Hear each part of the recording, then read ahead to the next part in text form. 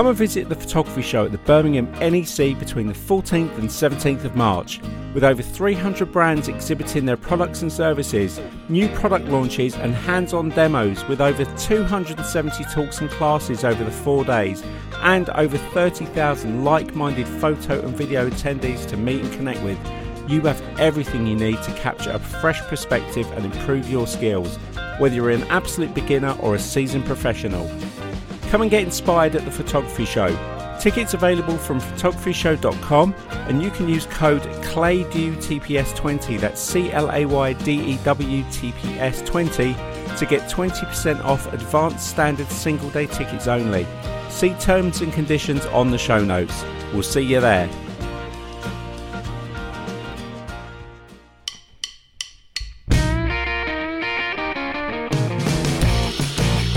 Welcome to the He Shoots, He Draws podcast, the show about photography and design, with your hosts Glyn Dewis and Dave Clayton. We're back. It's He Shoots, He Draws. I say every week, welcome back to another edition of He Shoots, He Draws, and I realise that David McClelland at the start of the show says exactly those things, and I don't know why I repeat it. It's just habit. Yeah. I want to change things up, Glyn. So next week I'm just going to go, But no, thanks for joining us again. I'm sure you're a regular seasoned listener and you've listened to all 105 episodes so far, and this is 106. Crazy. Last week's was Julianne Cost, which we had great downloads on that. Really enjoyable interview, and we've had a few comments, and it's been really nice. I really enjoyed that one. For a follow-up as well, I noticed. Yes, yeah. There was more to discuss, and so when we finished, we could have talked more, and it was kind of, should we do an hour? And then when I was manually getting up to the end of it and going, okay, well, thank you, and all of a sudden I could see on her face, it was like I could talk some more. You never know how far to push it, though, do you? Because it's the first time you get somebody on, and you say it's going to take an hour, and if you go over, you feel a bit awkward, because then if you ask them again, they know, I know it's going to take longer than you say. So you want to try, you want to behave on the first one. Yeah, so I think getting a good strong hour was good, and leave them wanting to talk to us more, which is always nice when you get someone who does want to be interviewed again or come back on the show. So thanks to Julianne. So this week it's a Glyn and Dave episode. Hey, I don't know if it's good for you or bad, but we're doing it anyway. So this week was kind of driven out of something that I saw on Friday. I popped over to Glyn's and we were going to see The Script, and that's our band. My liking of The Script, actually, I'm going to tell you a little backstory on this because a lot of people wouldn't know it, was a few years ago at Photoshop World. Glyn got to go up on stage and do this little talk at the end of Photoshop World. And one of the things he was talking about was his growing up and his younger years. And there was a line from a song that he told me about, which was, take that rage, put it on the page, take the page to the stage, blow the roof off the place. And I kind of knew of The Script. I knew who they were, but I hadn't really paid much attention to them. So I started listening to the album that song was on, and then it was like, wow, this album's good. And then found they got about 3 other albums. So I went out and bought them and started listening to them. And then I saw they were live. So we went up to London to see them, and then I saw them again in Swindon. Then we were over at Photoshop World or Adobe Max, I can't remember, in Las Vegas. I think it was Photoshop World. I think it was, yeah. Yeah. And it turned out The Script were on the hotel pretty much opposite where we were, and Tom Walker, an English artist, was support. That was really an amazing concert because it was quite intimate, wasn't it? Really, wasn't that many there. You know what I mean? It wasn't a big venue. Yeah, a lot. And also they had that like elastic floor, and he encouraged everyone, and you could feel the whole room like bouncing. Something else. Seeing your favourite bands in Vegas was something else. It really was. And he came up. One of the things that Danny, the singer, does is he comes out into the crowd, and he actually ended up kind of walking right in front of us, like 2 rows in front of us, singing. But yeah, I mean, I love seeing them live. So we had a really good Friday night out. Going to see The Script. But while I was over at Glyn's, this is something I know he's been working on, but he gave me a little sneak peek of his new website. And that got me thinking about the subject for tonight, because I remember when I first think back to when I met you, And this is our 10th year, mate. It's our 10th anniversary coming up this year. Should we go to Southend-on-Sea for a weekend away? Blimey, 10 years. But yeah, 10 years ago, and I remember coming along to one of your first workshops. Now, it was probably around the first time I sort of saw your logo, and it was that green. You had that kind of light green looking back now, and grey. Yeah, and your logo, and obviously it's much better now. But I remember your website. And obviously, this will resonate with a lot of photographers. Think back 10 years ago. If you've been in the industry for, say, 10 years, let's use that as a time frame. Obviously, websites 10 years ago, the way they were built and how we had access to them is a lot different to it is today. And I know that because I used to build websites. I learnt code, and that was one of the jobs that I used to do. And back then, it was kind of a very static, front page, about me, a little bit of maybe a price list and a portfolio, but you didn't have a lot of control over it. It was, you always had to pay thousands of pounds to get somebody to build your website, and I remember there was a point where I remember you sort of going, "This isn't working for me," and what that got me thinking about was from memory, I think you've gone about at least three iterations of your website over time. Yeah, I guess it is actually. Yeah. So I sort of wanted to pick your brains for other photographers, because there are lots of online options now. But going back to the website you had, because your new website is launched now, but the website that people would know of that you've had sort of maybe the past, I guess, 4 years? I wouldn't want to hazard a guess because time just goes so quickly, but I guess it could well be 4 years, 3-4 years, yeah. Yeah. So when you changed, over the period of the website you've just had, what kind of successes do you feel you had from making those changes? Because obviously your business changed. You became an author. You started selling tutorials.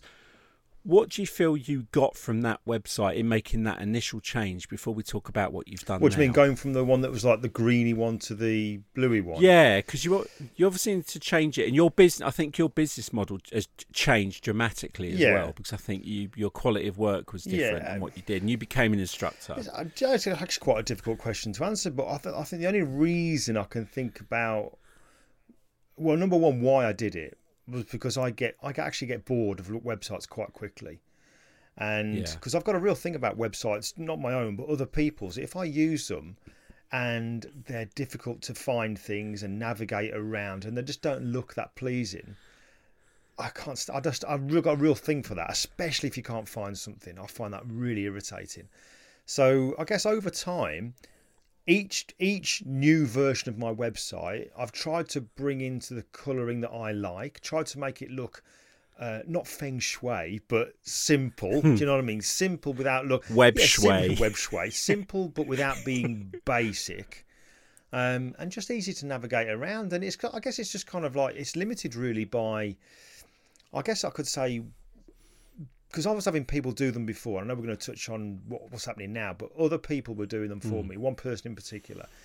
And I was kind of limited in a way to not what they could do, because they could do pretty much anything, but what the functionality I wanted. It didn't need to be all singing, all dancing. It needed to be basic and get the point across. So basically is what I'm saying. Do you know what I mean? Because a big part of my website had been a blog, regular blog posts. And then over time, there's been things coming in like the web store. So because a web store got introduced, it then had to change. And then as time's gone on, you're thinking, well, what do I want people to see when they first come to the website? You've got to try and get a balance between, I want to share stuff, but on the other hand, I also want to sell stuff. But I don't want people to land on my website thinking he's just trying to sell me stuff. So it's really hard to get that kind of balance. And I'm kind of hoping I've got that now with this new one. But time will tell, I guess.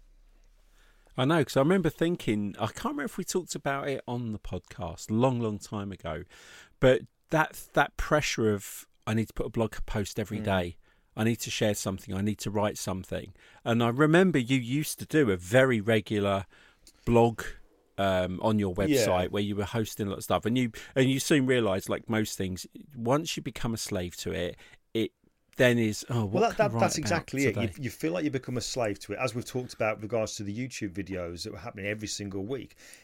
you don't need to do that. Do you know what I mean? Because if you start to feel like you're a slave to it, like I was with the blog, because initially I was doing a blog post once a week, and I think it was once every Wednesday, I think.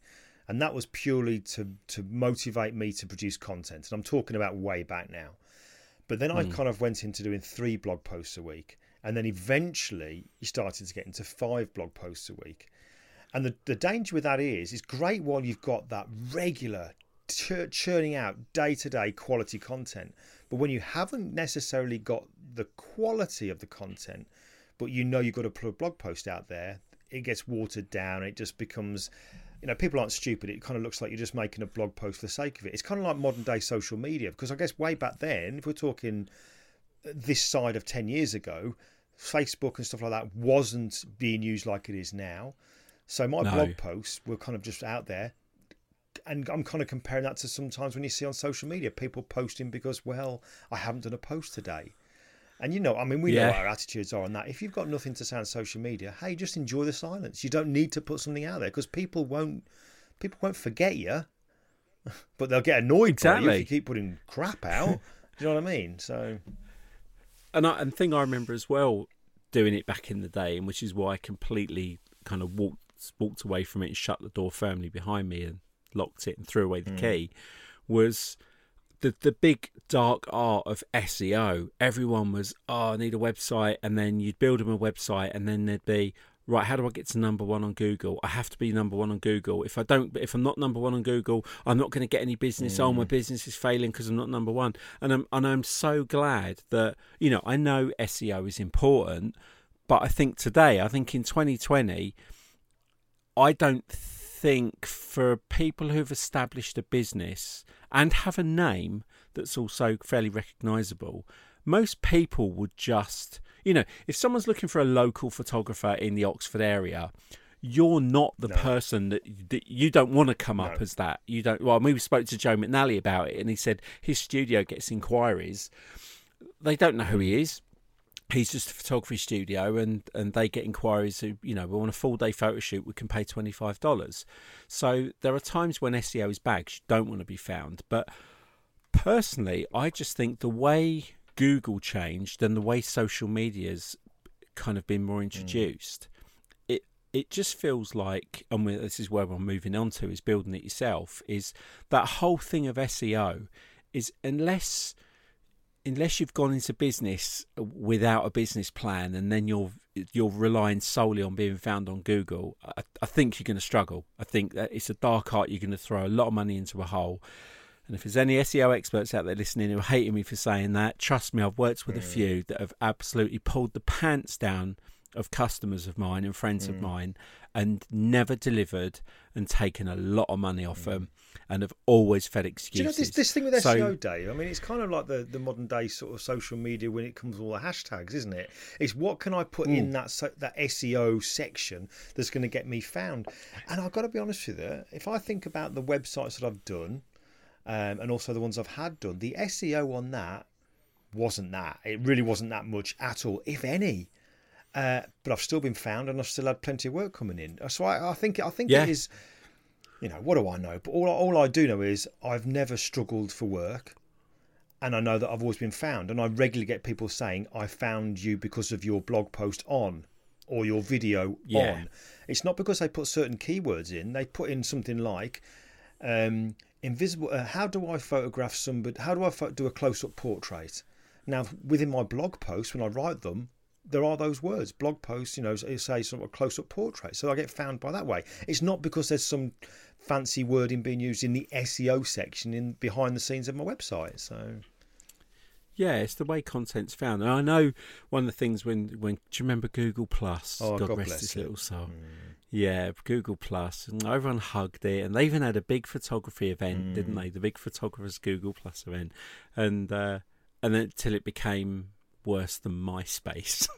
But one of the things that I liked about what Google did, which I think why it changed that whole SEO thing for a lot of people, was when you were logged in, when you set up a Google account and logged in, Google knew who you were connected to through Google Plus. So when you searched for something, what Google would do was not give you like the organic search results. that its algorithm's doing. It would go, oh, Dave's looking how to shoot a close-up portrait. Well, one of his friends is a photographer called Glyn Dewis, and he's got a... So you would come up as number one. So I'd go, hey, Glyn, you're number one on Google for da-da-da. But if someone else did the search, you weren't number one. Because what Google was doing was going, well, look, this guy's got a bunch of friends. His friends' content will probably help him first before we send him somewhere else. So then the whole being number one thing changed. For me, that is just my view, but that whole being number one thing changed because Google wasn't giving you an organic or paid for search. It was just saying, here's a bunch of stuff that all your friends follow. Here's a bunch of blogs. There's some information here. So I think now, with like looking at your website today that just launched as we're recording on Sunday night, and this episode will be out Monday, you just launched this weekend, like a soft launch. You kind of, well, you've built it yourself, completely, which we're going to talk about. Completely. Now, I know, just rewinding a little bit for anyone who hadn't heard previous episodes, Glyn has got the 3945 Portraits project, which is 3945portraits.com, and he built that on Wix.com himself, and I'm literally in an afternoon. It was that quick. Yeah, and not to be like, well, if Glyn can build one, no, believe me, if it be like that, because I'm not a web designer, I'm really not. No, that's the point I would say is, back in the day, like, you had to keep a ton of money aside. And I know we've got friends who are web developers who do this is their business, and it's not to demean what they do, because I know there is a big difference. Like anything, it's a big difference between buying a $1 photo and hiring a £10,000 photographer. Yeah, there is, but not everybody can go and hire a £10,000 web designer to build their website, or even $5,000. I don't even think it's the money now that is the issue. I don't think it is that. I think in my case, we may touch on this. In my case, it was wanting control. That's basically what it was. It was wanting the control. And that's exactly where I'm well linked. God, we know each other, don't we? Eh? I know. That was exactly it. It was, I know the reason why I walked away from websites was because I would just get throughout the day. I'd be at work and I'd get random phone calls and emails. I need to change this on my website. I need this, that needs changing, this needs updating. And it was frustrating because these people wanted websites but had no idea how a website worked, no idea how WordPress worked, and were never ever going to be able to change their website themselves. I cringe how, when I had mine built before, the amount of times I would contact the person who was doing it again and again and again about little things. Yeah. And I'm not talking recent, I'm talking in previous ones when I've maybe wanted a change or something integrating. They must have been cursing me, absolutely cursing me. And I remember ages ago, I think we mentioned this the other night actually on the Friday, the fact that we talked about there used to be that plugin you could get in Photoshop that you could design a website using layers in Photoshop and export it, and it would create the coding to then upload it and make a functioning website. And I think I did that twice, and I wouldn't get left alone by the people I'd done it for. So I dread to think what it must be like to be a full-time web designer.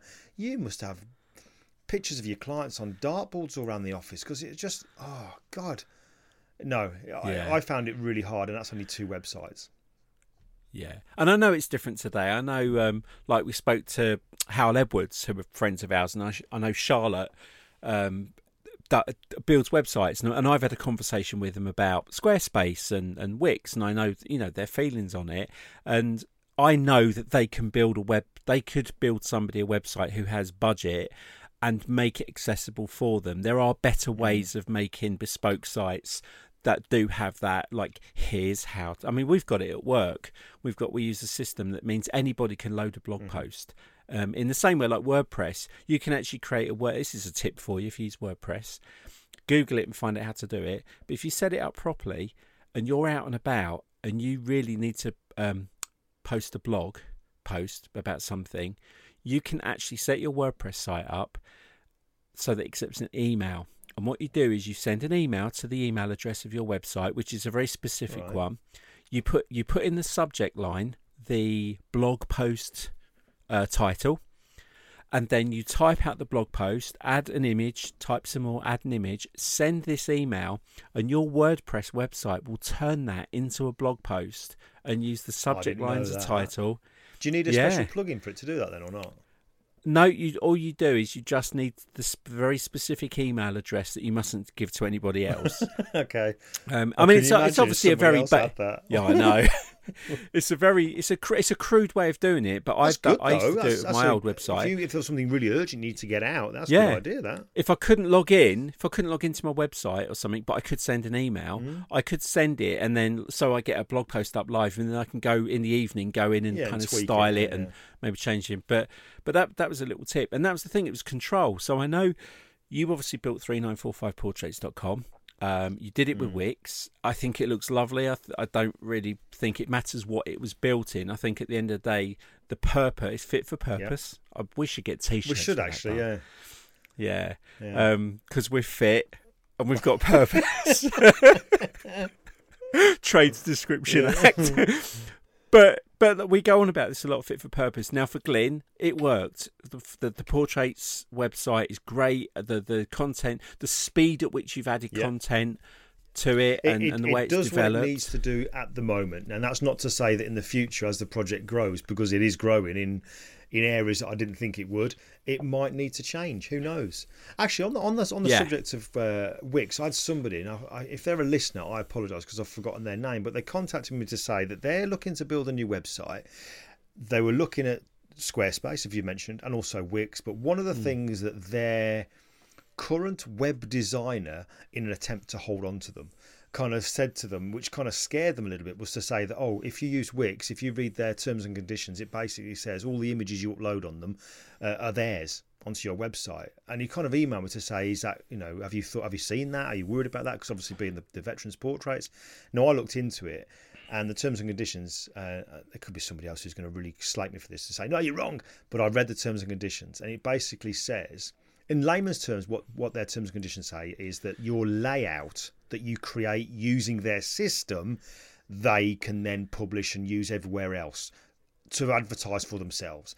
It's not saying that the individual portraits and photographs that you upload of your friends and your family or your clients are now theirs. It's saying the structure, the layout, the visual you've created is theirs. So I just want to get that out there. Yeah. Well, do you remember that time on Facebook when people started posting that thing going, I hereby declare that you now. may not... At the day of recording this, I had somebody, a friend of mine earlier on, posted it saying, don't forget, folks, tomorrow is the last day when Facebook... today's the last day because tomorrow Facebook can now have access and they can own all your pictures. And then somebody needs to put, it's a hoax, mate. This has happened every year for the last God knows how many years. It's a hoax. Yeah. And everyone posts it and you look back at their pictures and think, you're safe. And then whoever it was that kind of sent that hoax out there is laughing their heads off, thinking, "God, suckers!" You know what I mean? I got them all to post this. So. I know there are some bad ones. There was a Russian one. Was it not Visco? There was a Russian one that did actually. There are some dubious ones that do have terms and conditions. But the thing is, it's always legal on, and they all get straight on top. So this one, the new website, you didn't do on Wix. You actually used. Your current website was on WordPress, and it was built by, you decided what you wanted, and you had somebody build it, and that's the way it's lived. And I know you've had some frustrations along the way where you wanted to change stuff, and it has it's changed a little bit. I remember probably a year or two ago, you made some big changes to it. The way when you land on the page, what you see straight away. You also added the toolbox that you give away as well for people. And the important thing for you was people signing up to the email newsletter, which is where most of your good stuff comes from and happens, because that's the way you communicate with your community. Right. And that's growing as well. But you've stayed on WordPress. And on this one, you used a thing called Divi from Elegant Themes. We're not affiliated. We get no kickback on this, nor do we. No, these are just purely found a tool, and the website for the podcast will also be built in Divi as well. I think this was Matt Kloskowski. When I was chatting to him, he told me, because I've always liked the way that Matt designs his website. It's real simple to look at, very aesthetically pleasing, easy to navigate. And he said, I'm using this thing called Divi. And then that sounds good. I looked into it. Then I mentioned it to you, and you said, oh yeah, I know about Divi. I can never catch you out. I've never found something new. You knew about it. So then, what I liked about Divi was, it's with WordPress, which for me is important being my main website, because I'm not reliant on a company such as Wix and Squarespace as an example, because who knows in the future what's going to happen with them, because if they suddenly disappear, my website disappears. But I've got WordPress. All I need is a host, and I've got a host, which I'm going to be changing. But I now got that, so I've got that control there, which is quite helps me sleep well at night. But the Divi, the way that you build the website, it's very much a case of what you see is what you get. Drag and drop. All right, I want this there, I want that there, and then you can really dive deeper down into it and change the theme and look and styling and stuff. And it seems almost like every other day there's an update which allows you to do even more. And for me, it's perfect. It's absolutely perfect, because I look at my website that I've got now and I think, well, if I'd hired somebody, I'd have asked them to do what I've done, because I like the look of it. It's as simple as that. Yeah. It doesn't need to be, kind of all weird and wonderful things happening. It needs to be functional, because I want people to land on it and have no illusion about where things are. They can just see it. Yeah. Well, it's like I say about if I'm designing, or when I used to do the websites, is I'm not doing it to win an award. I'm not doing it to be groundbreaking in design. It's fit for purpose. Is the customer happy? Will he pay me? Will he or she pay me? Yeah. Job done. Move on.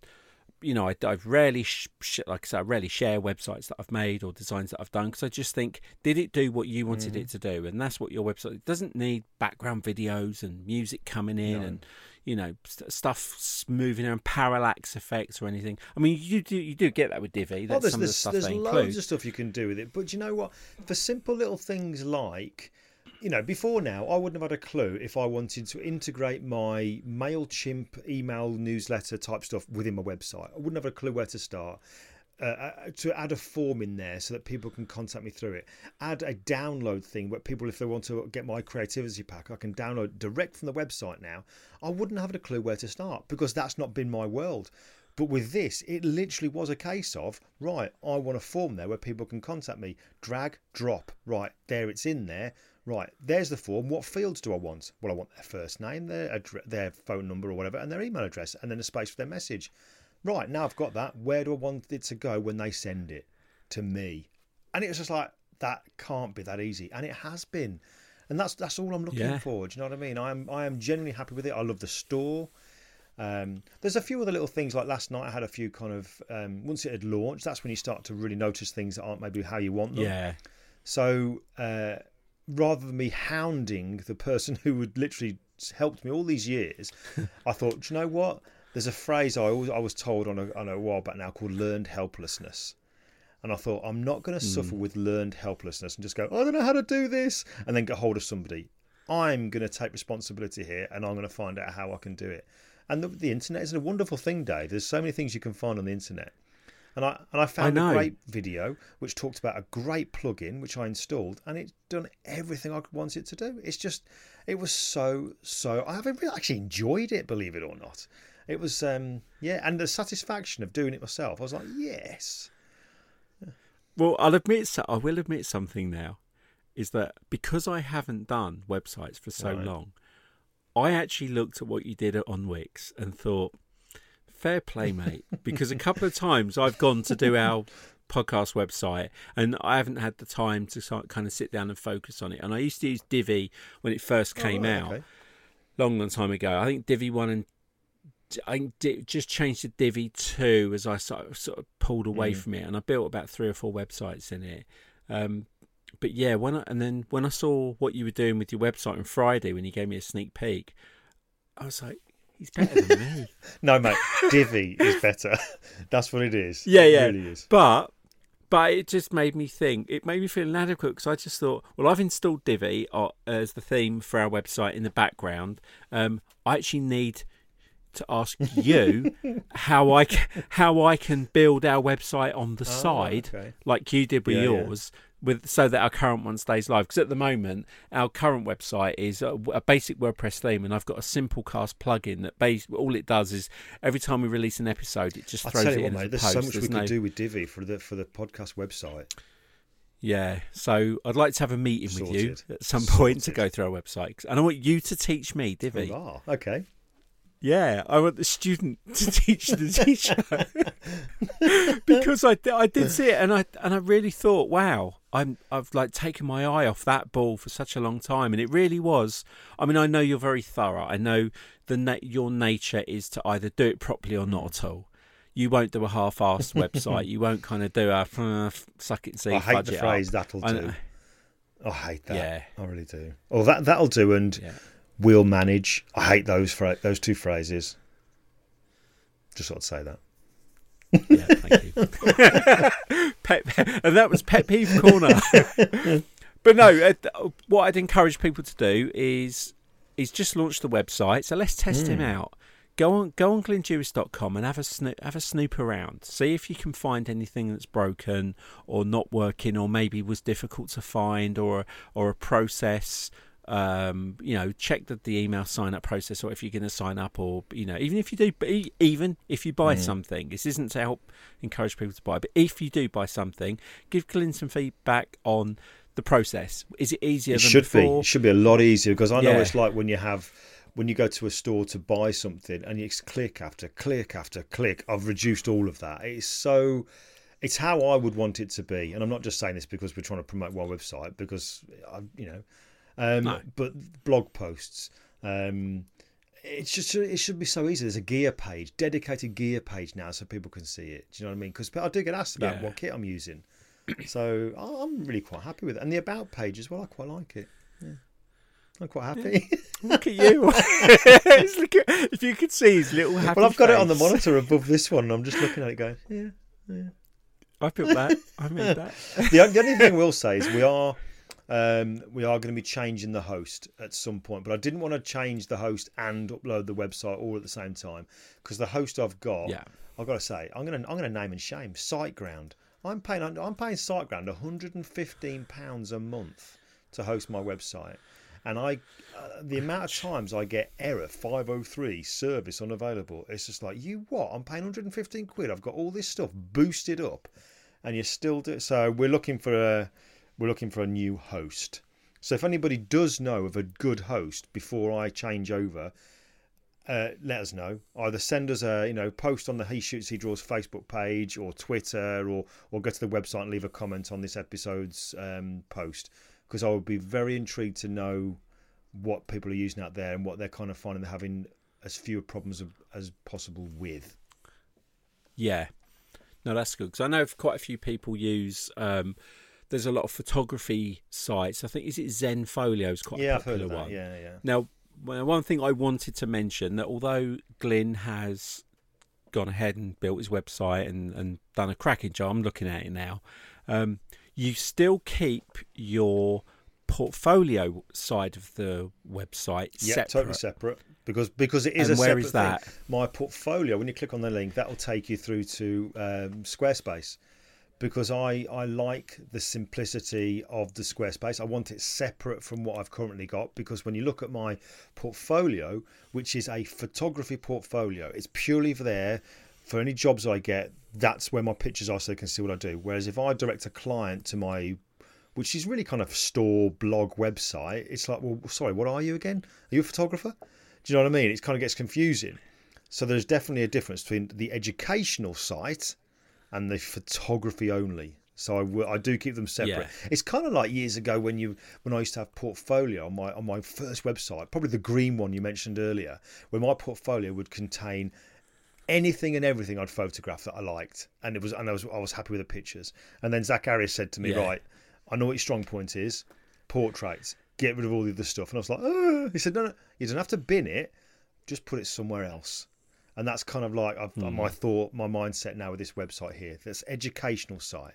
There's also a photography site. So yeah, that's what I was going to say. That's where I see the evolution of your website. Is initially you were Glyn Dewis photographer, whereas now you're educator, author, and photographer. It's kind of the photography's there. That's a given.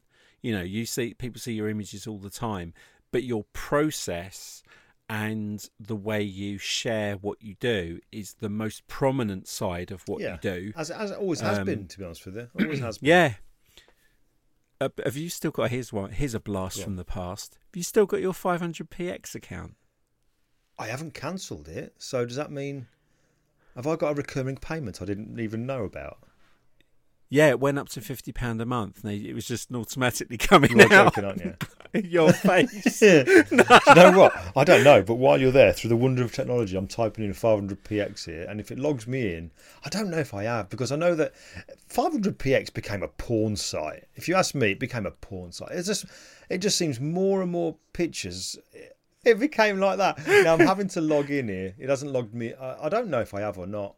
I'll have to look into that. I will definitely be checking my PayPal to make sure I haven't got a recurring payment going on. Yeah, well, I think it did. I think it did go down to a free one because I've still got mine, but I never posted anything on it because I can't shoot for toffee. But I just remember thinking, oh yeah, you used to have a lot of pictures on. Yeah. I don't tend to use that. I don't tend got the 500px. You also got Flickr. I just don't really bother with that. See, I had a Flickr account, and obviously being the designer, there is a few photographs I've taken that I share, and then there's some design stuff that I share, and I never really knew where to put things. So I started off with Flickr, and now I know they were bought out by SmugMug, and I would never have used SmugMug. Not being a photographer, it was no use to me. I think they bought Flickr out, but I noticed I kept my Flickr account open because I had some stuff going right back to sort of mid 2000s from some trips I'd done, and I was paying, I don't know, every 3 months I was paying a little bit, £6 a month or something. And I thought, I don't need this. And so on Flickr, in case you don't know, there is a setting in Flickr where you can go in, find your album and download all the images in your album, because they put the prices up again. Like, oh, we want to give you the best service and we want to give you unlimited this and unlimited that. And I just thought, no, actually, do you know what? I don't need it. I'm being lazy, like most subscriptions, like gym memberships. A card-carrying member. And you keep paying it. Yeah. I just thought, no, this is silly. I know it's only $6 a month, but that's $72 a year. Yeah, that I could spend something else. So I went on Flickr and I quickly found out how to download all the images in my albums, reduced it down to the basic free one, and then just like cancelled the payment and left it on that. And now we've got Dropbox and Google Google Storage and Box Storage and all of that. I know we can back it all up. I liked that there was a place I could go and look at my old photos, but it was like, I don't need to pay for it. Right. I know Facebook takes all your pictures down the back alley and kicks crap out of them and then throws them back on Facebook. But 500px was always good. Yeah, it was a nice place to put them. But like you say, like everything, once the attention goes and the wrong kind of photography starts to appear, you do start to see a trend. I've got to say, talking about putting pictures being online or whatever, I'm sure it was you that we know the old Wix website we've talked about, the 3945 one. I'm sure it was you said you've never seen pictures look as crisp and as sharp as what they do with Wix. And again, we're not affiliated with them in any way, shape or form. But I've got to say that they do look damn good on Wix. It's almost like a printed version of them. They look fantastic. Yeah, they are pin sharp. I mean, very happy with that. What you see on social media is, I know, there's storage areas everywhere, all these pictures, but I have to say I was really impressed with it. Another one, if you are kind of not web savvy and you're a budding photographer, maybe not a business, but you want to kind of put some content out there, I would also say go and find the easiest way to get yourself a website, but don't go and ask someone else to do it. Research it yourself and go and find the best one that works for you, whether it is a Squarespace or a Wix or a WordPress.com. Find one, but use Adobe Spark. So, like if you go to an event or you go and do something, what you can do is create an Adobe Spark website, which is so easy to set up, and the quality of it is really good. I know about it, but I've never looked into it. Yeah. I did one for an event. I think I did one for Adobe Max for last year. Really easy to load in. And is it using website hosted on Adobe? So so Adobe hosts it for you. It's completely free. I mean, they also Adobe. If you've got a Creative Cloud account, you can have an Adobe portfolio. Yeah, I know about that one. And but the Adobe Spark thing, can that have your own unique, like your own URL? So could glynndewis.com be on there? I'm not that it's going to be. No, I don't know about that. The where I was going with this is, if you're not web savvy but you want to get some content out there, just to kind of get used to do it, what I would suggest you do is get yourself a basic little website set up, but go to Spark, create your posts in Spark, and Spark creates a URL. And then what I would do is get that URL and put it in your website and say, create a little blog post that says, like I tell you, does it? Alan Hess.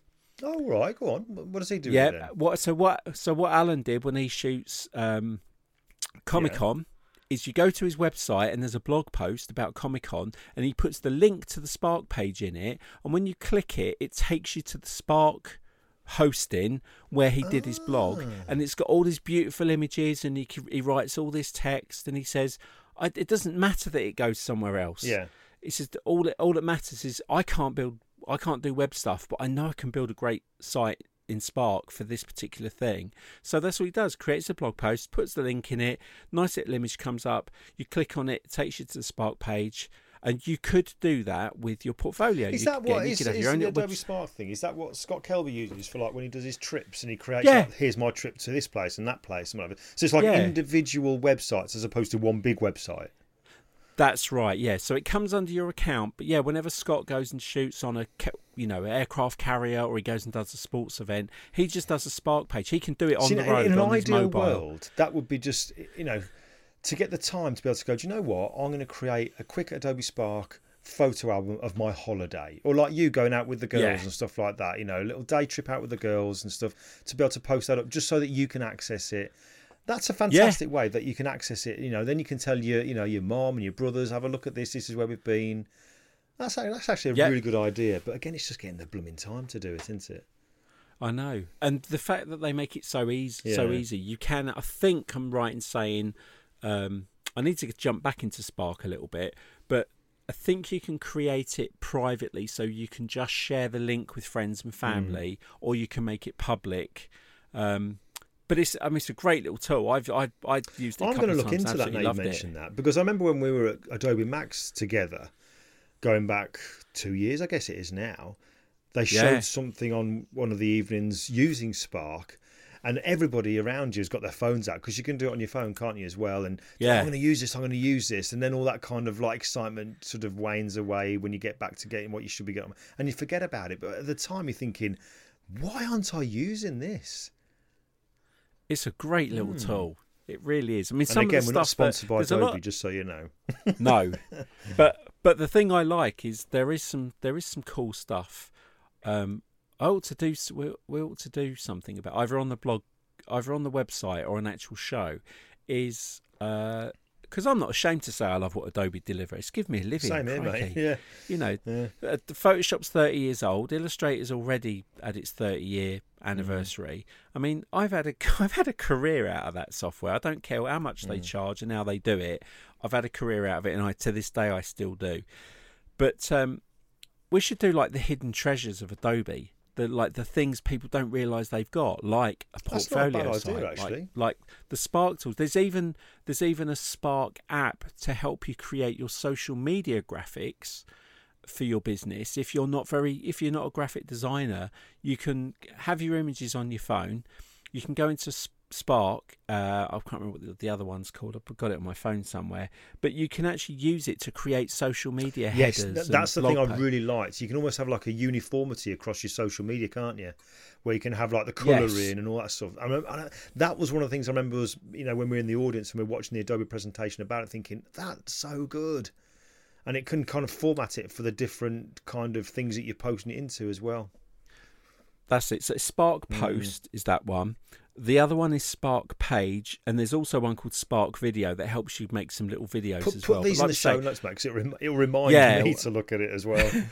I will do, because Spark was something I really wanted to get into, because it's more helpful.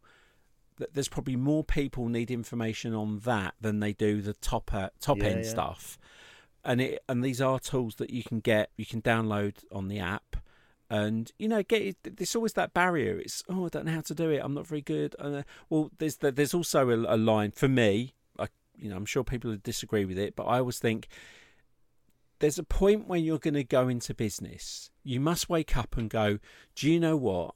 I'm going to quit my job today, and inflict the pain of working for myself on me with no business plan, with no I don't know anything about websites. I don't know anything about social media. I don't know anything about email, newsletters and that.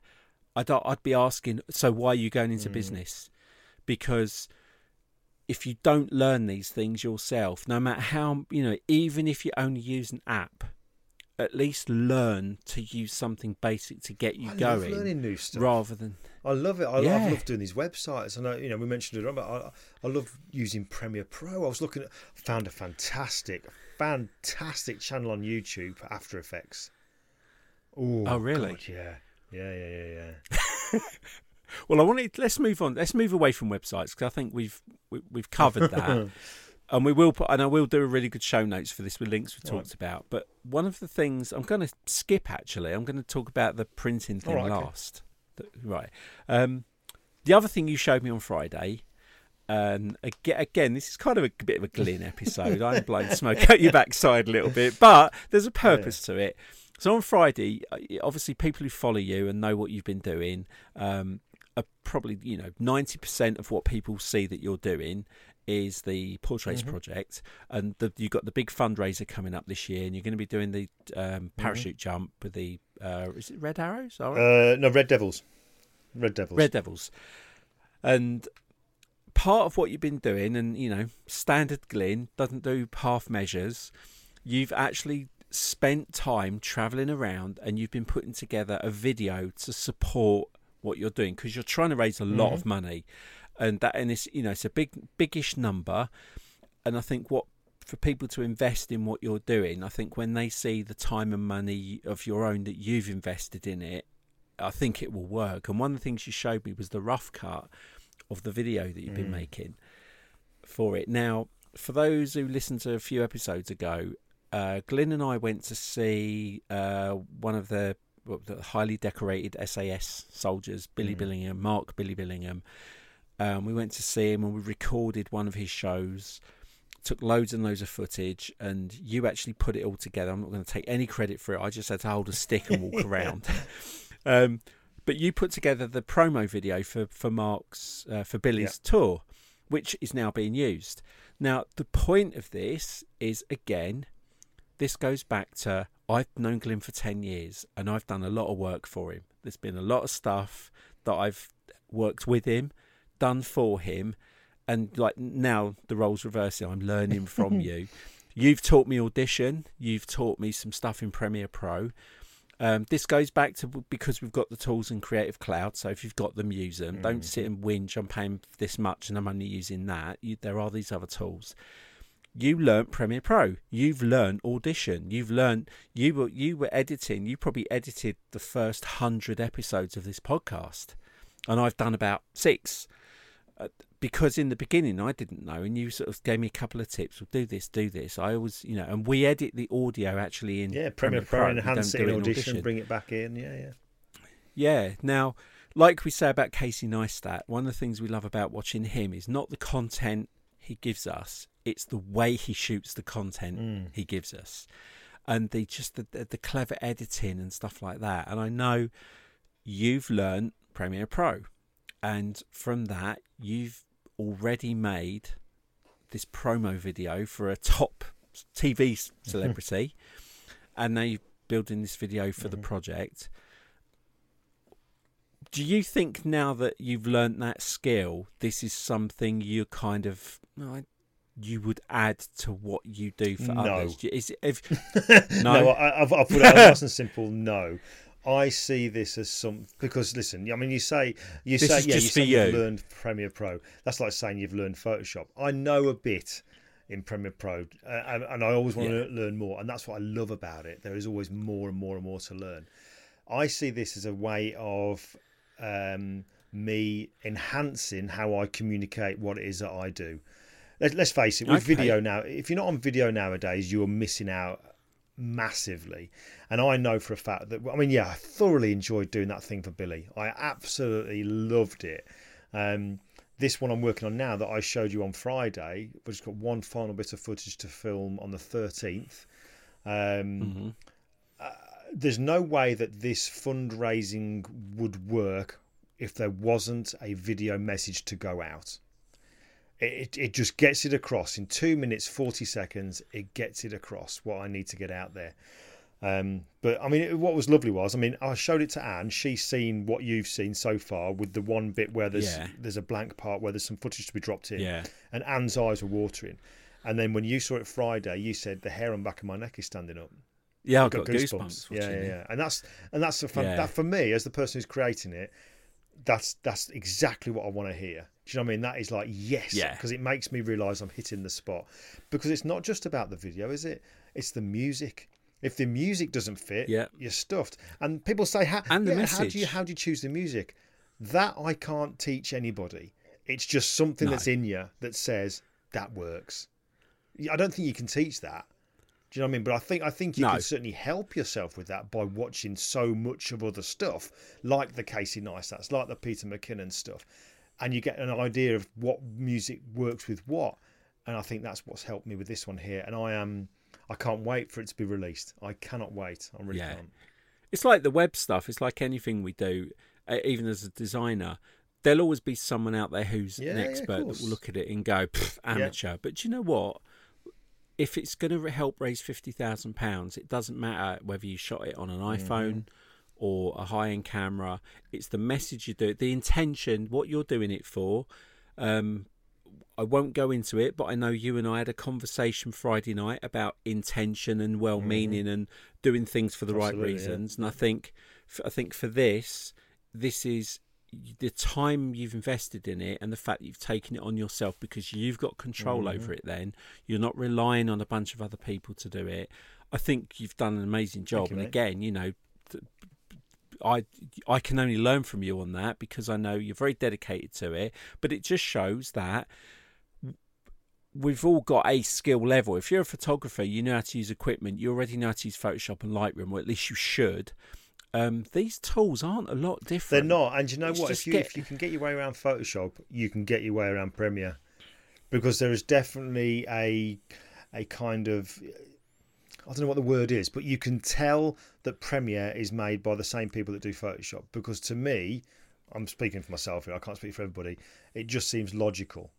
Do you know what I mean? The way you use it, and I think Premiere is just the mutts. I really do. It's just fantastic. It's just other software is available. Yeah, but I wouldn't use it. No, I love it. I love how things all sink in. And every day you find out something new. I'll have a quick look on YouTube and I'll go, right, what else can I look at today? I'll learn something. And you go, I didn't know that. That's brilliant. There's one little thing that I noticed on a video that Peter McKinnon did. You might have this. I know we're going off track here, but if you got a bit of music that's got like a definite boom, boom, boom, boom, boom, boom kind of beat to it, there's definite a beat to it, and you want to have some images that every time that beat goes boom, boom, boom, the pictures change. Now, what I would have done before was manually looked at where on the audio where it peaked, change the video, cut that, put the next video in. No, mate, you can just drag a collection of videos, drop them onto the timeline, and it just does it for you. It's like, oh my God, amazing, absolutely amazing. Wow. I think I remember them showing that as like sneak peeks or something. I remember one year at Adobe Max, there was a big thing about video, and Jason Levine was showing it, and that was one of the things where around the music and the imagery, and you know, when I see it, I just think, God, that must have been a pain to put together, having to find those marks where it does it automatic, especially with the fast bit of music. The other thing as well about the music, I know that this video is going to be 2 minutes 40 seconds. Right? Can I try and find some music that's 2 minutes 40 seconds? No, not at all. But I can put any music, and I mean any length of music pretty much, into Premiere, export it into Adobe Audition, and 30 seconds later have that music exactly the length that I want it, and it would be seamlessly trimmed or extended. It is just it's outstanding. It's outstanding. I love it.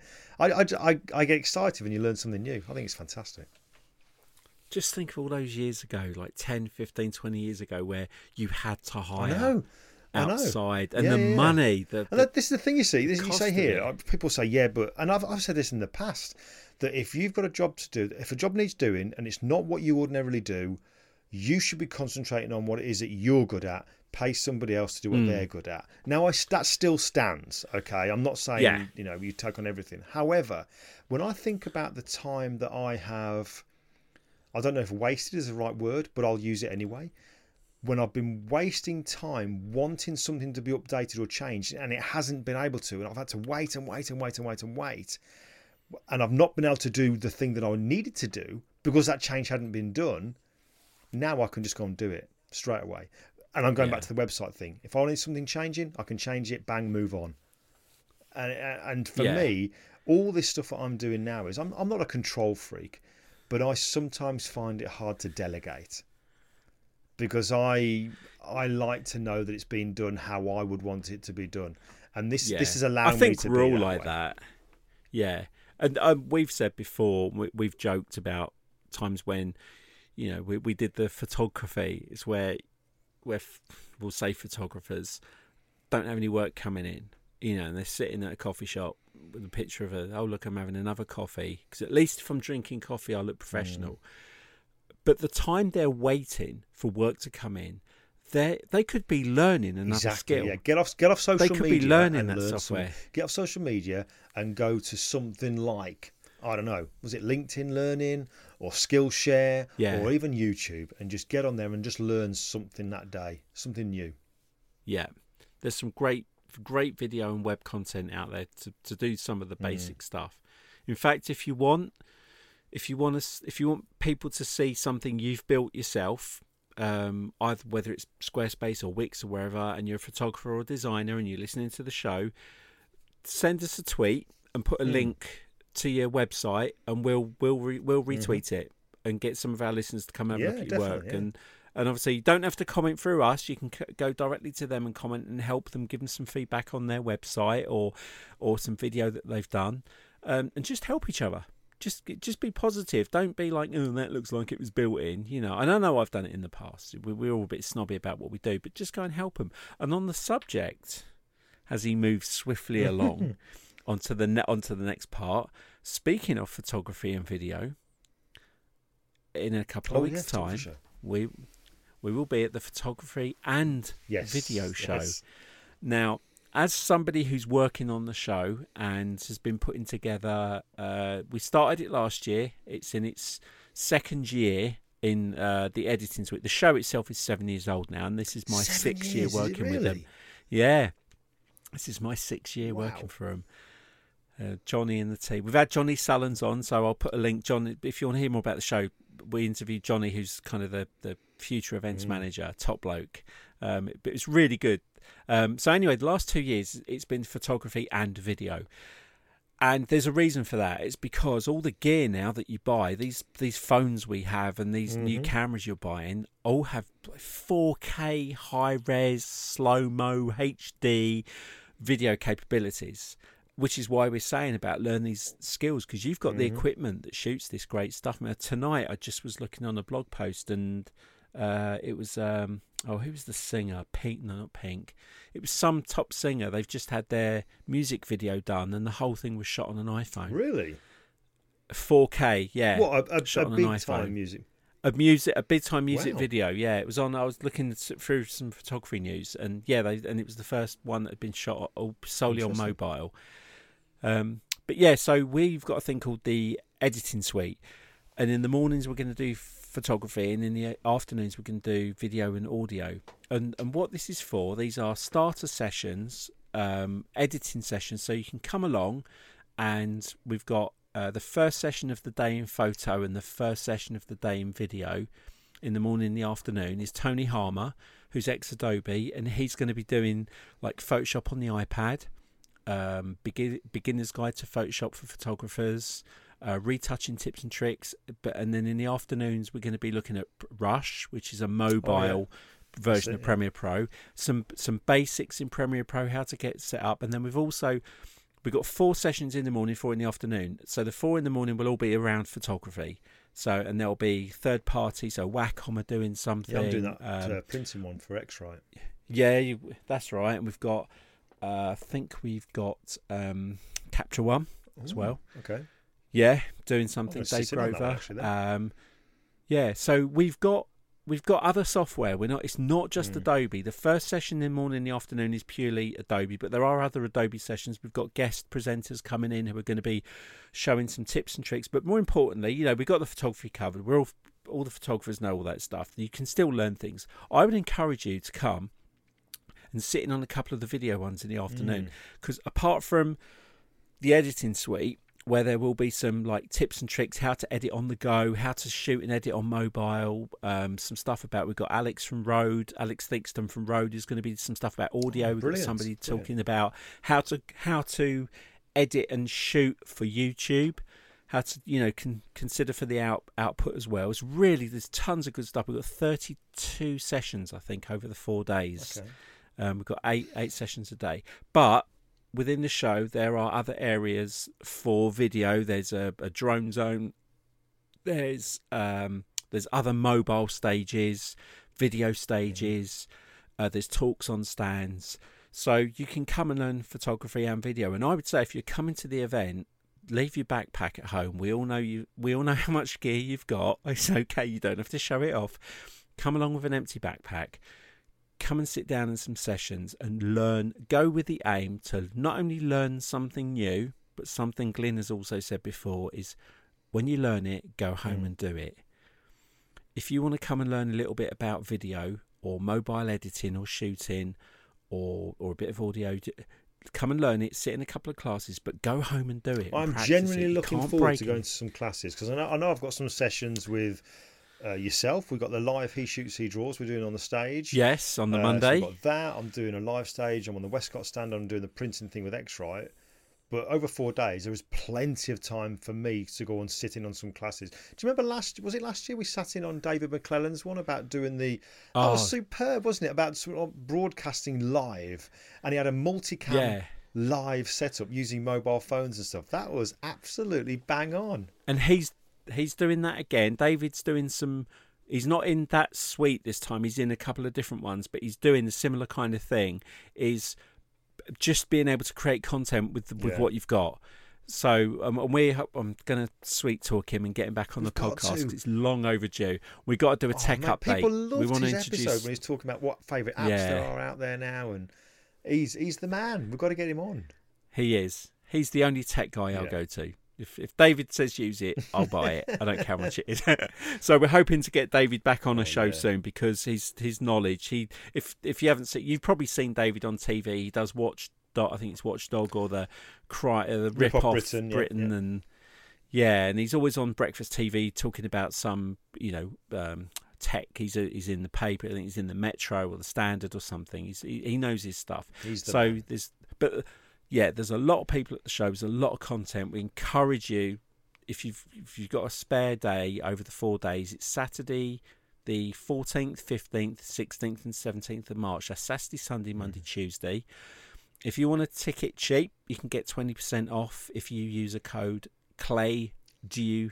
So CLAY DEWTPS 20. That'll get you 20% off, but you've got to order that before March the 11th online. It's a single day ticket. Come along, and if you want a little tip for parking, don't park in the NEC careful, because it'll fill up. But find one of the nearby hotels and use the hotel that's close to the event. I'm getting there so early, mate. I'm going to be parked. I honestly, generally cannot wait. This is going to be a really good show, and plus it's 4 days of hanging out. Exactly, yeah. But it's so much. I love it. For a graphic designer to work at a photography show for 6 years says something about how good that show is. That our publishers, Rocky Nook, will be there. Can't wait to see Scott and Ted. CBL will be Westcott there, so our coming books over. will be available. So Brandon will be there. Westcott. I can't wait to see Brandon again. It's just going to be a really good social as well. This is. Yeah, so we're doing the live stage. So Glyn will also be on the live stage. We'll be doing an episode of the podcast on the Monday at 3:00. We've got our guest is called Fabrizia Costa, and she's actually. We're going to be talking to her about something that's really close to home for us. So she's got this thing called Eyewitness, and what she's doing is kind of encouraging what a lot of photographers should be doing, which is print your work.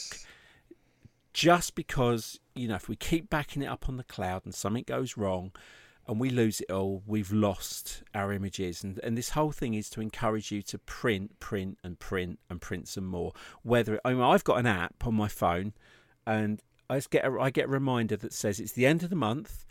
You can get 50 free or 40 free printed photographs off my phone, and all I pay is the postage, like £3. And at the end of every month, I've got 2 apps that do it, so I think I can probably print up to 50 images a month off my phone. Yeah. I often, if we've been out for the day, I print off pictures of the kids, or if they've been mucking about home, they've done a little picture. I just get them printed out for them. Give me the details of the. My God, you've kept a lot back. I thought you were a mate. You're supposed to let me know this stuff. My real name's not Dave. I'm witness protection. Put it in the show notes. It's just yeah. So it's a cool little app, and it's just all about getting your stuff printed. But all right, you can use.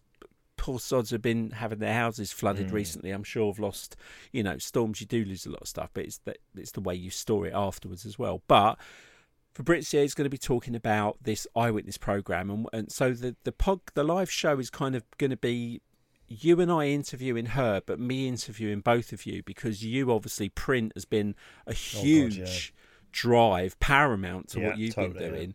And you won't have met her. I mean, we'll probably get an introduction because she will be at the show, so I'll make sure the three of us meet up. On that note, if I may, my perfect prints guide is now available through my new website. Oh, well, we'll have to put a link for that in as well. This is going to be a link frenzy today. I've got some work to do tonight. But yes, I was gonna come to that though. So yeah, that's what we're going to be talking about. Is the whole thing about the importance of getting stuff printed, because there is no excuse. You can buy really good printers these days. I think somebody posted a blog post. They were talking about an Epson printer they'd bought a good few years ago, and they said it's not great on colour, but they shoot a lot of black and white, and they said for black and white printing it's great. And Julianne last week, she said every year she prints a blurb. I presume it's a blurb book or something like a blurb book. She produces a book at the end of the year for herself of the work she kind of cares to think, like her yearly portfolio of her travels and everything. And then she also prints her regular stuff out. She says, if I'm out and about and I'll see a good pack of paper, I'll buy it, and I've got a printer at home. And she says, it's not all high quality. She says, what I do is by printing it out and laying it out on a table, I can actually see where some images go together. She likes doing diptychs and triptychs, where she puts two together and three together. He's practiced saying that. I did. But she likes to pair images up. That's part of what she does. She likes the contrast and juxtaposition. Nice. Big word, big Scrabble word. So she prints a lot, and this is, if you send it off, there's a lot of places you can get free stuff, like cheap free prints. But just get your stuff printed out. I know you've got your memory wall. You this is going off slightly off tangent, but you mentioned Blurb a few moments ago. That perfect prints guide that I've done, which you're going to put a link to. As I understand it, I can actually upload the PDF to Blurb for them to create a magazine of that. Yeah. So I'm all right saying I can just upload the PDF. That's it. Yeah, and people can just pay for it. Because I want to get a copy as a magazine format myself as well. So yeah, I don't think it's not. That I've looked. expensive. I think it was £8. Oh, so I was like, wow. There you go. Because at the moment I've got it bound myself, which looks kind of cool. But I'd love to see it in a proper printed magazine format. Yeah. I'm thinking I might get four of them done. No, 5, because I want one. And then give one away every day at the photography show. That's a good idea. That's good marketing for you. But yeah, if you do ever download, this is a good little tip actually. If you do ever download a PDF book or something, and you kind of want the printed, you want a nice printed copy of it, but you don't want to do it at home and then individual paper and staple it all together, and just send it up to Blurb. Or one of those online sites. I only say Blurb because it's just easiest to use. And they are it works good. with InDesign. It works with they are good. But just upload it and buy yourself. Just pay for magazine or a book version of it and keep it in your office, and then you can quickly go to it. And the other good thing, a little tip with those PDFs is, and I've done this before, is when you get a PDF, you open it in Acrobat, there is the ability to add blank pages into the document. So what you can do is, where you've got maybe the end of a chapter, add a blank page in for making notes, so that when you go and get it printed and it comes back, you can actually have a page to make your own personal notes about because you might have a process that's slightly different, and you want to make some, I'll have to remember this setting. Write it in there. Put a little asterisk next to one of the chapters. I might add some blank pages at the end of it, for notes. Do I need to create a back page as well? Because obviously I've got a nice front cover done. Do I create a blank page for the back, like with a colour on it, so it's like the end of the book? Yeah, you can do. Yeah, you can have a back page of a magazine. Just create like, I don't know, a 12-page or 16-page, something like that. Just remember, if you're getting it stapled, and it's not what's the perfect bound? If it's going to be stapled, you have to make sure the pages are multiples of 4. Right. So if you're on 12 pages, you're going to have to go up to 16. And if you're on 16, you're going to go up to 20. So I can use those blank note pages. There we go. Yeah. All right. And here's a little secret thing. When I wrote my book, How Do I Do That in InDesign, available at all good bookshops and some rubbish ones, I actually wrote in the notes that I was going to ask the publishers to put a couple of blank pages in the back of the book called Stuff Dave Didn't Include, but I Don't Want to Forget. For somebody to buy 2 copies, one for the bookshelf and one to keep on the desk, and they could. And when they were working on a tip and they found something that was new, they could go to the back of the book and make a little note of it for themselves to remember. Oh yeah, cool, I learnt that, and it's not in the book. And I was like I said, not everything's in that book. There's a lot. It's 260 pages. But that means there's potential left for a second one. Oh yeah, how do I do more in InDesign? I like it. Watch this space. And he's changed the name for it. But yeah, so print, that's what we're going to be talking about. Photography and video, come to the show and learn some stuff. And if you're thinking of creating your own content, we've given you loads of info about websites and tools you can use. I'll try and put as much as I can remember in the show notes. I've got to edit this tonight to get it out for Monday. So as I listen to it, I'll make a note of where we've said it. But that's cool. It. I've enjoyed this chat, mate. It's good catching up. Although, obviously, it's always on a Friday, but it's always good to chat. Yeah, of course it is. That's why. So, in fact, someone on I'm on a podcast group on Facebook, and they asked the question of all podcasters: what was your reason for starting your podcast? And I went on and said, because it means I get to speak to my mate 50 more times than I normally would in a year for a good hour about something we love. And it just so happens we get to share it, and people are still listening to us. That's good. But I think next week, what are we on? It's the first today, so Pinch Punch, first day of the month. And it's St. David's Day. So this show should be out on the 2nd, if all goes to plan. Maybe late on the 2nd, but it'll be out on the 2nd. There'll be an episode on the 9th, which could well be an interview that I'm working on. I'm working on one and all, as you know. Okay, well, yeah. Well, if you get that done, that can be next week's, because that'll be a nice sit in between this one and what's coming the week after. Yeah. The week of Monday the 16th, we will be at the photography show. We will be trying to get some interviews while we're there, as we've said. We may be having that Monday off, just purely we've got a lot of prep to do for the show and just kind of getting it out and everything. So what we may do is take Monday the 16th off, unless I maybe get an interview and if I can get it edited, then there will be a show. But it's quite possible we may have that weekend off. But come along and see the live episode on the Monday. We could also record one of our hotel. Yeah, which is how this all started anyway, wasn't it? The chats that we have in the hotel when we were away. So we must do one of those. 4 days away. We've got to do one in the hotel room. Yeah. We'll just have to only do the stuff we can get away with. But I am going to ask for the live ones to be recorded this year. Okay. So hopefully a bit of video, hopefully on video, because there's a couple of people there I know who can do it for us, but definitely the audio, so that we might put that out as a little bonus episode. It might be not so good because there will be some visuals on stage, which is why I'm thinking if we can get a video, we might just put it on the website and make the audio available, but that's also potential. But no, that's it. Cool. That's this week. It was all about website and printing, about helping yourself, DIY. That's it. And don't be scared.